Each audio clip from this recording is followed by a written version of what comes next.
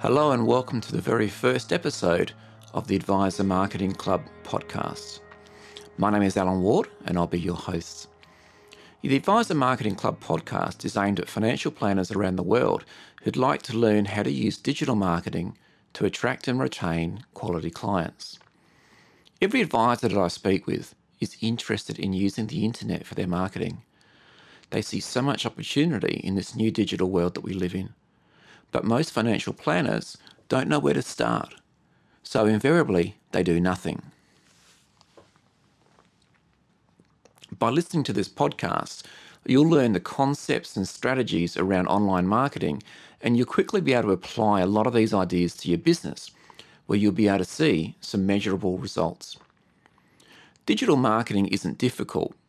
It's just a matter of having a plan that works for your business and the outcomes that you're looking to achieve. It's helpful to tell you a little bit about me. As I said, my name is Alan Ward and I'm a financial planner in Adelaide, Australia.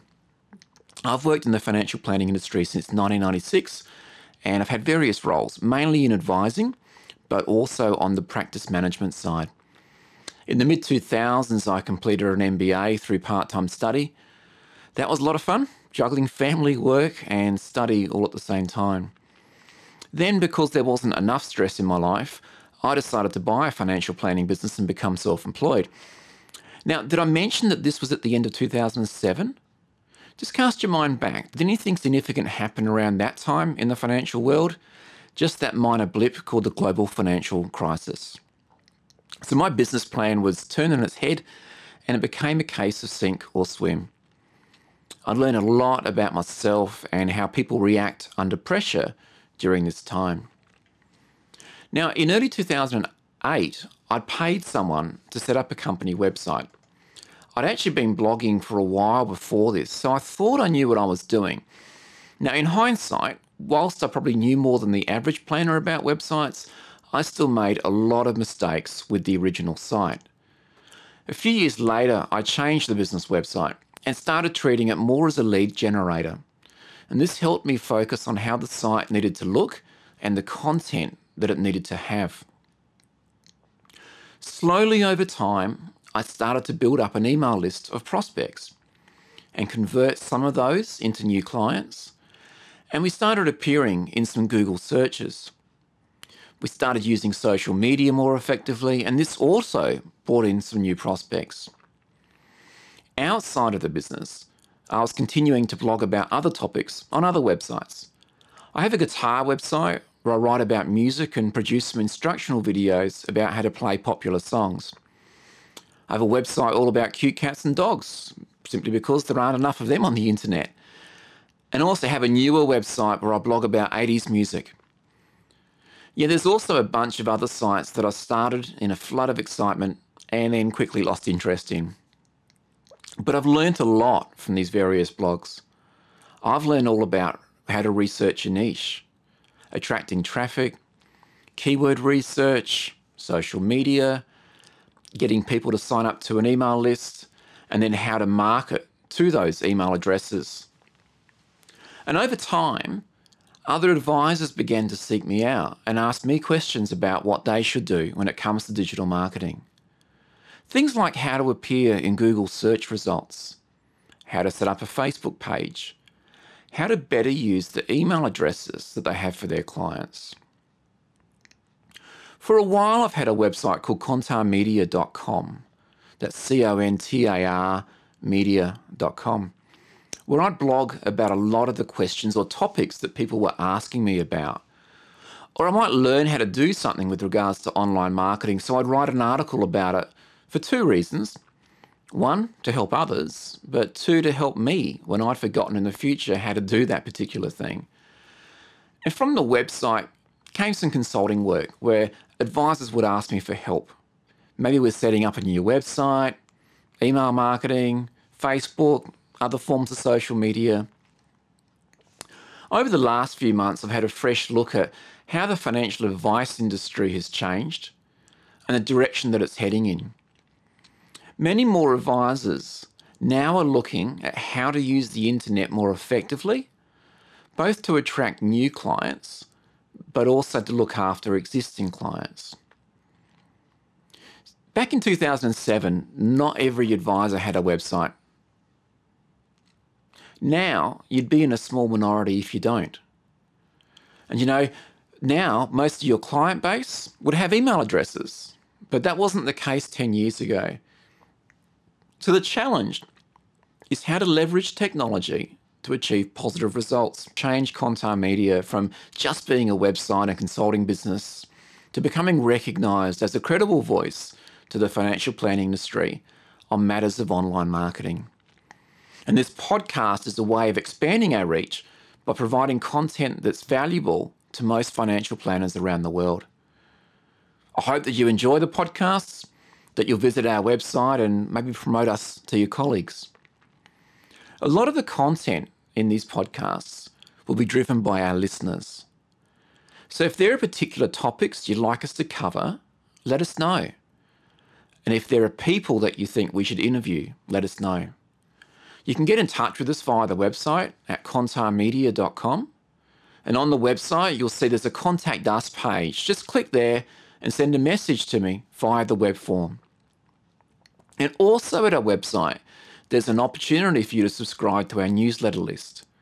We've written a short guide, and it's called the Contar Media Little Black Book of Online Marketing Resources. This guide contains many of the tools that we use to make our online marketing easier. And it's free for every subscriber to our newsletter. In today's podcast, I'll talk about websites. Now, I'll assume that you're sold on the importance of having a website, so I won't spend time trying to convince you why you should have one. I'll talk about some of the things to consider when it comes to your financial planning website and talk about some of the best practices. So look, make sure that you take notes and pause when you need to think about how you can use this information to make your website more effective. When it comes to having a website in any industry, a good place to start is to ask yourself this question: what is the purpose of this website? You see, having a website, it's no longer enough, it's expected. And there's no point spending money on a website if it doesn't do anything. So what is it that you want it to do? For me and many of my colleagues, the purpose is for the website to assist with generating new leads for our business. Now, this is probably the same for your website. It's a similar story across different industries and businesses. But maybe you're different. What if you have enough clients and you just wanted a website for your existing clients? Well, that's a valid purpose in itself. The issue here is that the content you'd place on that website could be quite different to the content you'd use and the design you'd use if you were wanting your site to generate leads. So whilst this is a bit of a simplistic question, the question of what is the purpose of your website, it is a question that needs answering. And once you've answered it, everything you do around that website needs to be assessed around whether it helps you achieve that goal. The next thing to consider with a website is how it fits with your overall marketing strategy.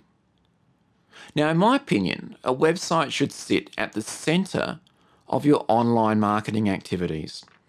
Now, I'm aware that you could also be doing other marketing activities offline, such as newspaper advertising or direct mail. You can still send leads from that sort of stuff to your website. But for your online marketing, it makes a lot of sense to position your website at the centre. And let me explain what I mean. In recent years, there's been a growth in businesses setting up a Facebook page for their business. You may have one for your financial planning business. There's nothing wrong with this. I consider it to be a form of distribution. It's an extra marketing channel that you can use to promote your business to people who are on Facebook.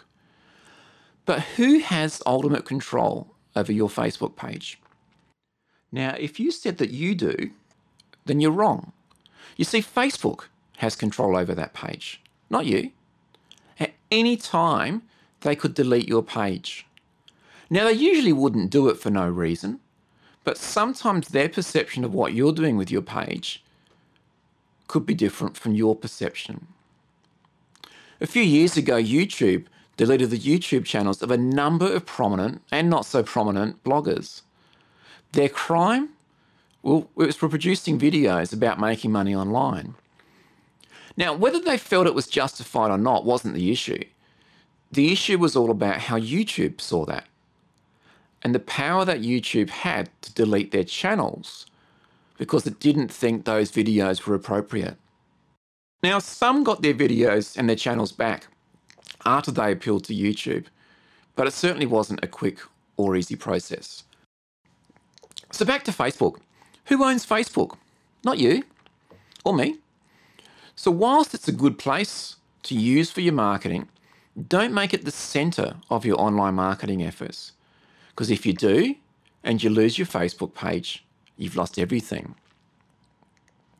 Another thought to consider, what if Facebook goes the way of MySpace and no one goes there anymore? Now, at the moment, that might seem like a crazy thing to bring up, but maybe in 10 years' time, we'll be listening back to this podcast and you will be laughing because MySpace and Facebook are kind of the same. In fact, you might even not know what MySpace was. So just think about that. Think about who owns the web property that you've got. Let's go back to your website. Now, hopefully you own it. Now, I know some planners that have a website that's hosted kind of via their licensee or the group they're licensed through or authorised through. They don't own that website, and nor do they have a lot of control over how it looks or the content that they can place on it.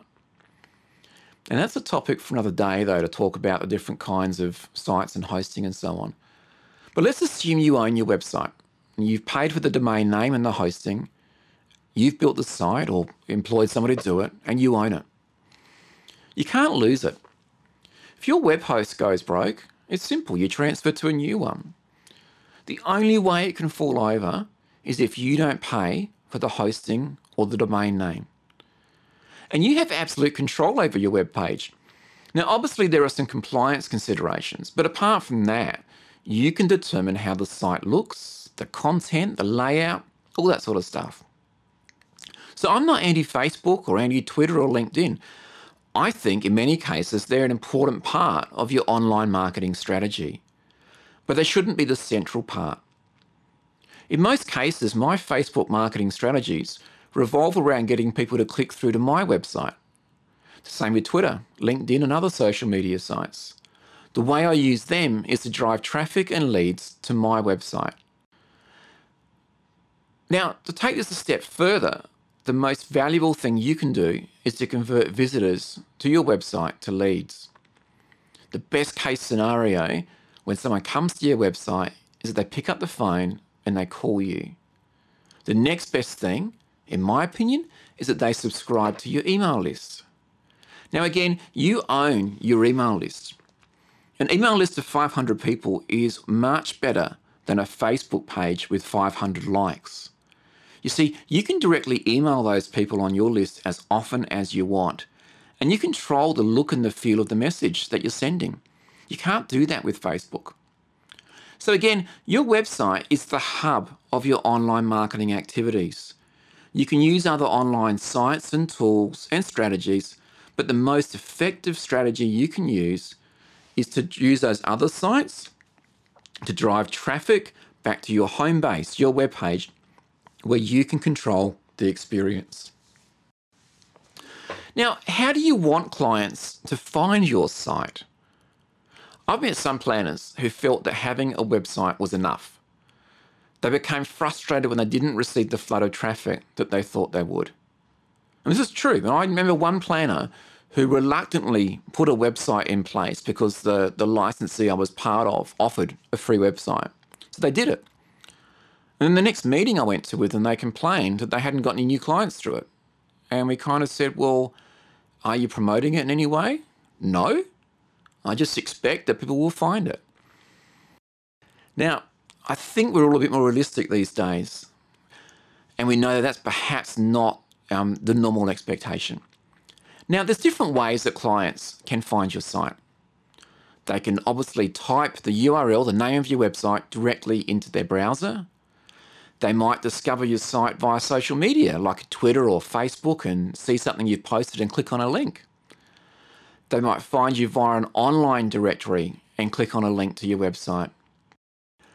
They can find you via offline means, like say the yellow pages, for instance, or the white pages, or they might read about you in a magazine or a newspaper, and they can type in that web address from the listing, or they might search for you.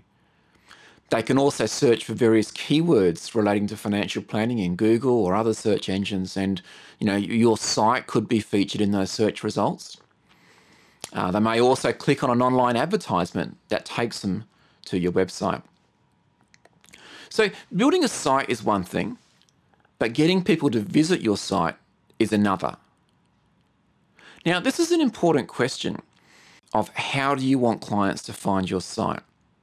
You see, when I paid for my first website for my financial planning business, I actually wasn't thinking about search engine traffic.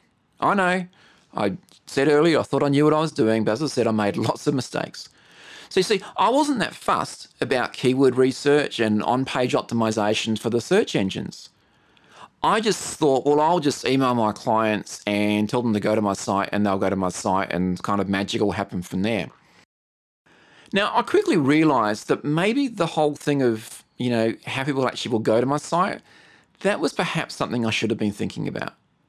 So I spent a bit of time learning about it, and I made some changes to my site so it could begin to be found better in the search engines. Now, maybe you don't care about the search engines. Maybe your site is aimed at existing clients and you'll be emailing them links to your site, so Google traffic isn't important. And that's good to know, because then you don't need to spend time on search engine optimization. But what if the opposite was true? Maybe you don't have any or very many existing clients. So your web strategy revolves around getting traffic to your website, and you'd probably like Google traffic to be part of that. So if this is the case, then SEO, search engine optimization, becomes a lot more important. And this is something that we'll look further at in another episode of the podcast.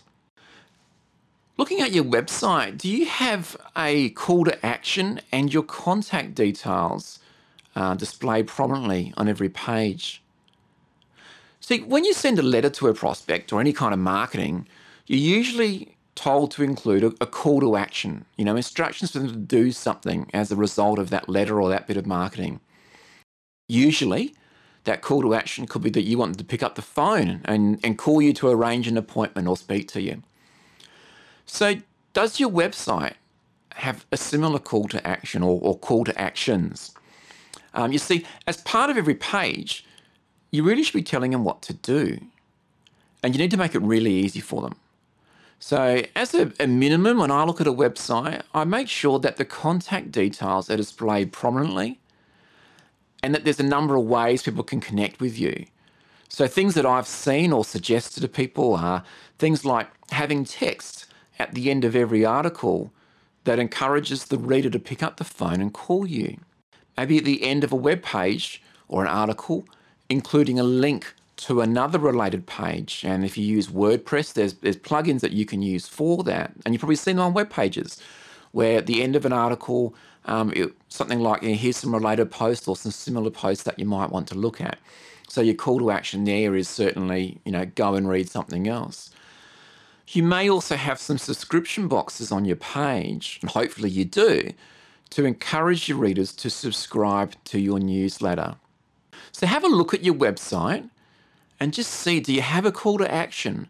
If I was new and logged on your website, is it easy to find out how to contact you? Is your phone number prominently displayed?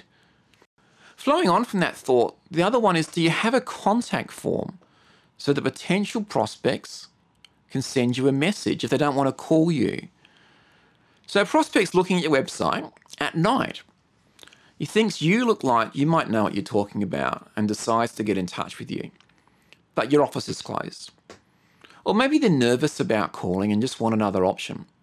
So you must have a contact page that lists all the ways of getting in contact with you and also has a contact form that they can fill out. You only need to ask for some basic information. On mine, generally it's their name, their email address, a contact phone number, and space for a message so they can tell you a little bit about what they're looking for. Don't ask for any more information if you don't need it. I've seen sites that ask about age, income, assets, etc. Now, why is a stranger going to tell you this when they don't know you? And perhaps they don't think that you need to know that information. So make it really simple and stress-free for them to contact you. If you haven't got a contact form, let us know. It's something that we can help you set up. It's really simple, and certainly when you've got one, you'll find it incredibly useful. Do you have an option for prospects to subscribe to your mailing list, or your email mailing list, so that you can send them regular updates? So maybe I've looked at your site, I think you look okay, but I'm not ready just yet to get in touch to make an appointment. If I won't call you or fill out your contact form, what's the next best option? Simple. Add me to your email list.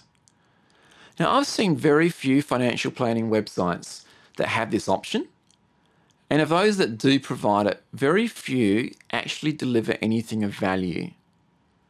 Now, in the old direct marketing days, people would say, the money is in the list. What they meant was that if you had a list of prospects that you could mail to, you'd make money. Now, in today's world, the email list is the equivalent of the old mailing list. So when I look at a website for a financial planner, one of the things I look at is making sure that on every page that's relevant, there's a subscription box that captures people's attention and basically encourages them to subscribe to your newsletter. Now, in a lot of cases also, for these to work successfully, I've found that giving something away, now we call that a lead magnet, just something for free that you can give away that has some value, is generally a very good incentive to get people to part with their contact details. This is a whole other topic. I could spend podcasts on this.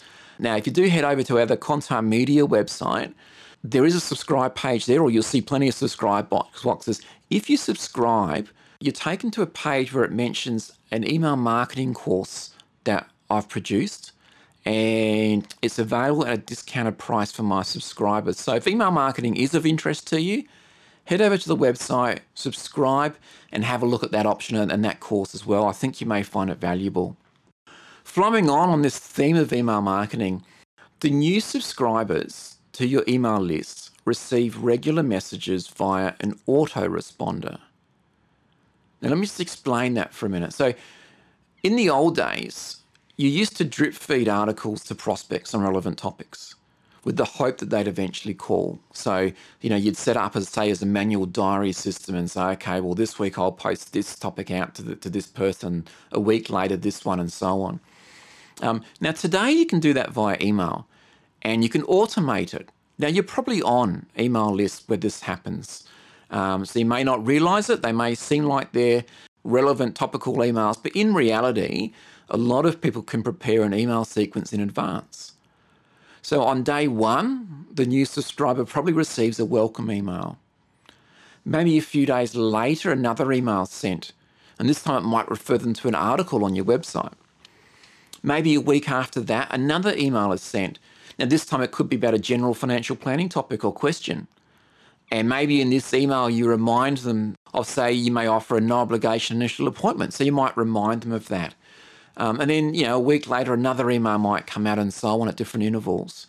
So these emails, they're all pre-written and they're all sent automatically. Now, you don't need to do a thing other than setting them up initially. And the way it works is simply, look, if I subscribe, today, I get message ones today. And, in 50 weeks, I might be up to message 50, for instance, in that sequence. But, say in 50 weeks' time, if someone new subscribes to your website, well, they start back on message 1, and the whole sequence is then sent out to them. So there is a little bit of work in getting them set up, but believe me, once they're done, they're fantastic. They're also a fantastic way to keep in touch with your prospects and help them find out more about your business. And, at some point, those people may just call you to make an appointment. We've just focused here on using an autoresponder, so the automatic email series. That's just one facet to having an email subscription option. I mean, you'll also send regular updates to your email list Whenever you update your site, you might put on events and that sort of stuff. There's plenty more that we could talk about on the topic of websites for financial advisors, but I'm going to stop here because we're almost out of time. In future podcasts, we'll expand on some of the concepts we've talked about today and show you some practical ideas that you can use. For now, let's review the main things. So firstly, your website should be the center of your online marketing activities. You own it. Facebook, YouTube, Twitter, look, they're useful tools, but you don't own your accounts there. You own your domain name and your website, and no one can take them away from you.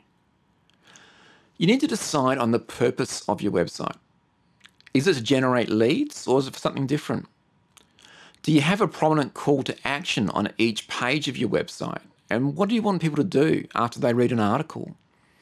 Do you have a contact form that's easy to use and easy to find so people can get in touch with you? Do you have an email list that people can subscribe to? In a future podcast, we will spend a whole episode on email marketing to help you learn more about how simple yet effective it can be. Now, if you do have an email list, have you set up an email autoresponder sequence so the people on your list receive regular automated emails? None of these ideas are too difficult to implement, yet I see very few financial advisors doing them. When this podcast ends, you have a couple of choices. You can decide to take some action, no matter how small it may be, or you can do nothing. So can I encourage you to spend some time reviewing your website today? What do you like about it? What don't you like about it? And what would you change if you could? What would you like help with? Maybe you have some questions from this podcast or you're unsure about something I've spoken about. So head over to contarmedia.com, that's CONTAR media.com. Go to the contacts page there and send me a message.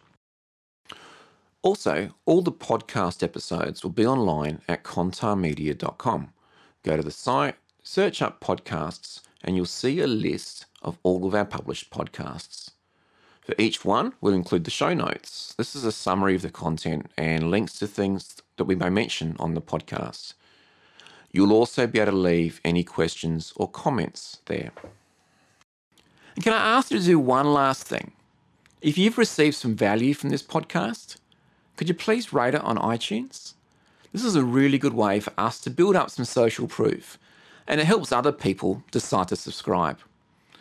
And if you've enjoyed this edition, please don't keep us a secret. Tell your friends and colleagues and introduce them to our podcast. Thanks so much for listening. Until next time, I'm Alan Ward, and you've been listening to the Advisor Marketing Club podcast.